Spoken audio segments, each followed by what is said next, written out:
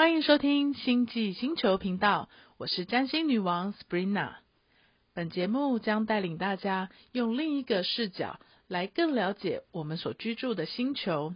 从历史人文、风俗民情、哲学、科学到宇宙奥秘，从看得见的地球资源到看不见的星际瑰宝，我们将呈现给大家更丰富多彩的视野，了解过去，掌握未来。今天要来跟大家聊的主题是珠宝。聊到珠宝呢，很多人第一个联想到的就是求婚的钻戒、女明星的配饰，或者是皇室贵族的身份、权势、富贵的象征。的确我们讲珠宝如果佩戴的适合合宜的时候，那会给人带来一种气质感，还会给人带来就是好运跟一种加分，整体造型的加分，给人带来很好的印象。但是呢，有些珠宝却是怎么样都不要去佩戴。传说当中有一些珠宝呢，一旦拥有了，就会给人带来了厄运跟灾难。那究竟是什么样的珠宝适合给什么样的人佩戴？什么样的珠宝又会给人带来厄运呢？今天就来跟大家聊聊一些历史上比较有名的珠宝以及他们的故事。首先第一个呢，我们就来跟大家先聊聊一个比较轻松的话题，就是刚刚有讲到求婚的钻戒。那我们讲现在每一个女生她可能一生的一个愿望就是心爱的男生拿着一枚钻戒单膝下跪来跟我们求婚。那用这个典故呢，用钻戒来求婚的这个典故是从15世纪在欧洲奥地利的一位公爵叫 Maximilian， 他当时在追求法国勃艮第的一个公主叫 Marie， 所以呢他命人用黄金打造了一枚戒指，在上面就镶了一颗用玫瑰式车工的钻石。他以这一颗钻戒来跟 Marie 公主求婚，那当然可想而知这个求婚是成功了。而且他在这个结婚的时候呢，他又另外命人打造了另一颗钻戒，那上面呢用钻石排成了他们两个人的名字的开头 M 这个字母，来送给他的妻子。那他们两个人婚后的生活也是当然非常的幸福美满，所以后人呢为了想要仿效他们，希望跟他们有一段很美满的婚姻，所以很多人就仿效这个公爵，就用钻戒来跟他们心爱的女生求婚，那希望可以像他们一样婚姻很幸福美满。那这个典故就慢慢的传开来，一直到现在，不管是东方人或是西方人，大家都还保有了用钻戒来跟女生求婚这样的一个典故。那我们刚刚讲的这个是比较属于钻石是比较属于西方人，早期西方人就很喜欢钻石。那我们再另外聊到我们东方人其实是比较喜欢像玉石、玛瑙，我们比较常见的，还有翡翠这一些。那还有一个比较特殊的，在中国古时候呢，我们可能在书上一些记载有看过，有一个东西叫夜明珠。那传说中这个夜明珠呢，它在白天的时候不发光，可是到了晚上夜晚的时候，它会发出非常耀眼的光芒。那不知道是不是真的有这样子的一个很特殊的一个石头，不过根据现在的地质学家他们去推测，夜明珠有可能就是我们现在讲的一种萤石。那因为这种矿石呢，它本身含有磷，它的特性就是在白天的时候，它会吸收环境当中的一些紫外光，到了夜晚或是比较暗房暗室里面的时候，它就会发出绿色荧光绿色的光芒。在我们中国历史上最有名的一颗夜明珠，就是慈禧太后她在下葬的时候含在她口中的那一颗夜明珠。我们想到珠，一般我们的理解就是它应该是一颗圆的形状的一颗珠子。不过据说慈禧太后口中含的这颗夜明珠，它是由两个不规则的半圆形组合起来，刚好会是一个完整的圆形。那它这两块夜明珠呢，这两块石头呢，把它分开的时候是不发光的，可是这两半把它合成一个珠的时候呢，它又会发出非常耀眼的光芒。不过在民国初年的时候，那时候军阀割据，那他当时有一个军阀孙殿英挖掘了慈禧太后的陵墓，那把他这一颗口中的夜明珠就给盗走。据说他后来把这颗夜明珠献给了蒋宋美龄夫人。那这颗夜明珠现在到底在哪里？没有人知道，下落不明。有一说是夜明珠跟着蒋宋美龄夫人来到了台湾，又有另外一个说法是说，这颗夜明珠被宋美龄夫人呢把它卖给了美国的一个商人。那如果是这样子的话，不论是哪一种，因为这颗夜明珠现在呢就没有在市面上流传，没有人知道它在哪里，就成了一个谜团的传说。好，第三个呢，来跟大家聊一聊一个比较经典的款式。我们知道现在一个很著名的珠宝的品牌叫做卡地亚。卡地亚其实呢，它算是一个非常有典故、历史很悠久的一间珠宝公司。它素来有一个称号叫做皇室的珠宝商，也有人把它叫做国王的珠宝商。那为什么呢？因为卡地亚在就是历史上，他帮很多皇室贵族们设计这些珠宝跟首饰。那其中呢，我们现在大家常看到的有一个很经典的款式，就是美洲豹。美洲豹几乎已经成为了卡地亚它的一个经典象征的一个动物的代表，也是他们的一个创作的一个算是他们的一个图腾。不过这个美洲豹什么时候开始成为卡地亚的一个经典象征？这个我们不得不提到一位很著名的叫做温莎公爵与温莎公爵的夫人。温莎公爵就是我们其实他非常有名，他是我们现在英国女王伊丽莎白二世的伯父，也就是他父亲的哥哥。其实温莎公爵原本他是王位的继承人，那当他还是爱德华王子的时候，他就认识了他的夫人 Wallis 女士。不过当时的这个 Wallis 她已经是一个离过婚，然后有了第二段婚姻的一个美国女性。不过爱德华王子呢非常的喜欢她，所以呢当他继位成为爱德华国王的时候呢，他非常的坚决，他要娶 Wallis 来作为他的皇后。可是英国的人民跟英国的政府都无法接受一个有过2段婚姻的女生来成为他们的王后，所以首相就率领整个政府的团队，就逼着国王一定要做选择，你是要选择江山还是要选择美人。当然最后我们这位很浪漫柔情的这位国王，他就选择要跟 Wallis 在一起，所以他放弃了他的王位。那当他退位把王位传给他的弟弟乔治以后，他的弟弟呢封他为温莎公爵。那温莎公爵呢，他婚后非常的就是疼爱他的妻子，那每年他都会请珠宝商定制各式各样不同的珠宝首饰来送给他的夫人。其中呢，卡地亚的有一年他就请卡地亚为公爵夫人呢就设计了那一系列的珠宝。那一年卡地亚就以美洲豹为夫人设计了一款手环。那当然可想而知，温莎公爵夫人非常的喜爱，而且她带着这个手环到处去出席各式各样的社交场合。那从此呢，她获得了很大的好评，所以从此这个美洲豹就变成了卡地亚一个很经典的款式。最后来跟大家聊一个比较属于象征王室的权势的一个珠宝。那我们讲到钻石，钻石其实除了我们拿来作为求婚之外呢，其实在我们讲南非是一个钻石出产的一个大国，那全世界最大的钻石就是从南非这边出产的，叫做库里南钻石。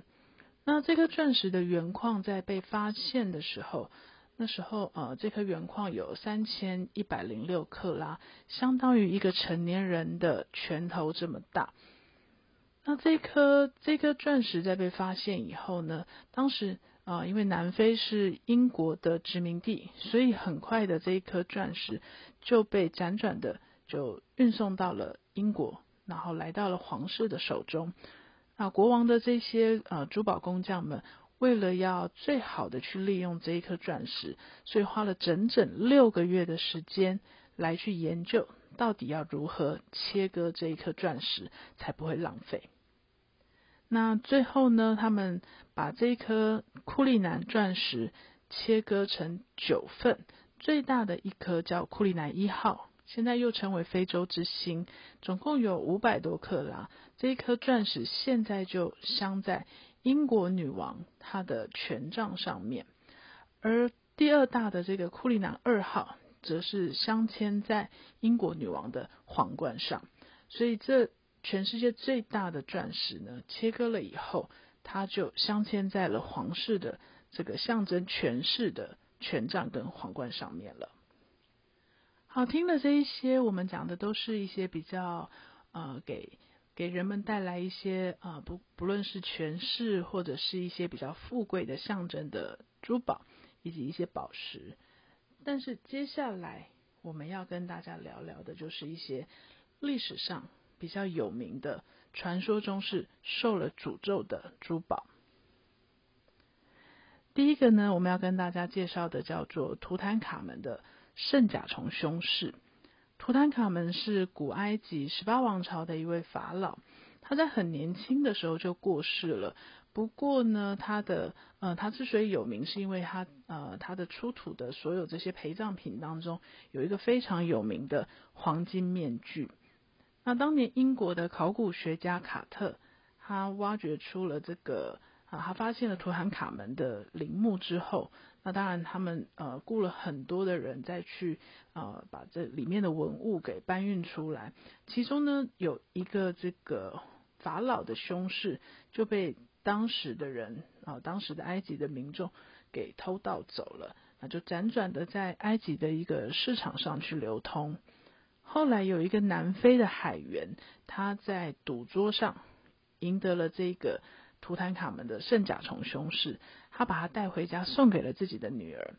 没多久，这名海员在一次出海当中就死亡了。当他的尸体被冲上岸没几天之后，他的女儿就死于白血病。所以海员的妻子觉得说，这么短时间接二连三的灾难，他觉得是跟这一个图坦卡门的这一片胸饰有关系。所以说他的妻子就把这个珠宝辗转的就卖给了另外一个女生。后来买了这片珠宝的这个妇女，没多久她的女儿也死于白血病。所以开始大家就觉得有点奇怪，所以这个受到诅咒的珠宝这个传闻就慢慢的传开来了。那当然这个过程当中呢，这一片珠宝呢，它还是辗转的在不同的人手上流传了一段时间，可是给每一个人都带来了一些不幸的遭遇。所以最后呢，没有人敢在私人拥有这一片圣甲虫的胸饰，于是就把它还给了埃及的政府。那这个圣甲虫的胸饰现在就在埃及的博物馆里面展出，所以从此以后它的诅咒终于可以停止了。第二个来跟大家介绍一个叫光明之山钻石。这颗钻石原产于印度，最早有记载大约是在13世纪的时候。那在印度教的经文里面有一段文字在描述这一颗钻石，他说，谁拥有它，谁就拥有整个世界。谁拥有它，谁就得承受它所带来的灾难。唯有上帝或一位女人拥有它，才不会承受任何惩罚。所以这颗钻石在几百年之间，它一直在很多不同的国王的手上去流传。但是真的就如同它的预言，像这个经文里面的预言一样，这颗钻石给人们带来很多的战争跟灾难。那最后这颗钻石呢，被印度的某一个帮主叫都利普，他得到了这颗钻石，可是他还是非常害怕他这个钻石会给他带来一些不幸，所以他就遵循着古老经文里面所说，他把它献给了一个女人，也就是当时英国女王维多利亚。那维多利亚女王收到了这颗钻石以后，其实非常开心，就把它做成了胸针别在他的身上。那之后又把这颗钻石呢镶嵌在他的王冠上。那不知道是不是巧合，果然呢拥有了这一颗钻石的人的确是拥有了世界。维多利亚女王在当时呢算是开创大英帝国一个前所未有的盛世，当时的英国号称日不落帝国。不过女王拥有了这颗钻石以后也2次遭遇了一些袭击，不知道是不是刚好是一种巧合。那现在呢这一颗钻石呢它是存放在英国的伦敦塔当中，也是作为一个展示。好，最后要跟大家介绍的也是一颗钻石，叫做创世者之眼。我们一般对钻石的了解就是透明无色的，那少部分的钻石它是有颜色的，那当然因为稀少的关系，所以有颜色的钻石呢它也是特别的昂贵。那现在这颗创世者之眼它是一颗黑色的钻石。那为什么这颗钻石会受到诅咒？其实呢有一个传说是这么说的，相传这颗钻石原本是镶嵌在一个印度教的神像梵天他的眼睛，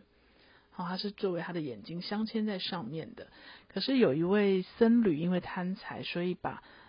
这个神像的眼睛上面这颗钻石给摘除，所以呢这一颗钻石就受到了诅咒。他受到什么样的诅咒呢？咒语是这么说的：凡是拥有者都会跳楼自杀。不过说也奇怪这一颗黑钻石前后曾经持有的人当中有3名都先后跳楼自杀了。